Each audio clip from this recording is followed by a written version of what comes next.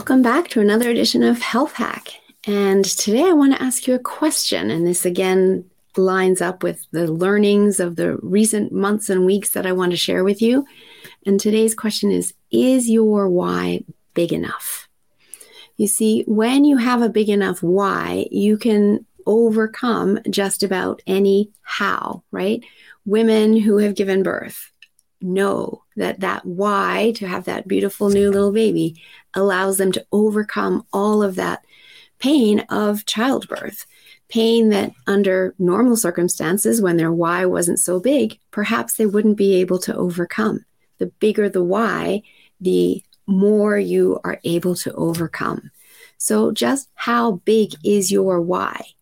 Is it big enough for what you want to be achieving? When I work with my clients, I have them create a why statement, and I don't have them just ask, why do I want to do this? But to go deeper from the answer of the first question to ask, why do I want that? And go deeper again. Why do I want to do that? Or why do I want to achieve that? 7 times. And when we really dive deep like that, we get to a very big why.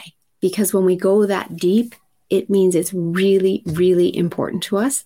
And when it's that important to us, that drives the action for us to be able to do whatever it is we want to be doing, no matter how difficult it is along the way, how many obstacles get thrown up in your path. You don't stop because your why keeps you going. So, what is your why? I'd love you to put a comment in the post below and let me know your why.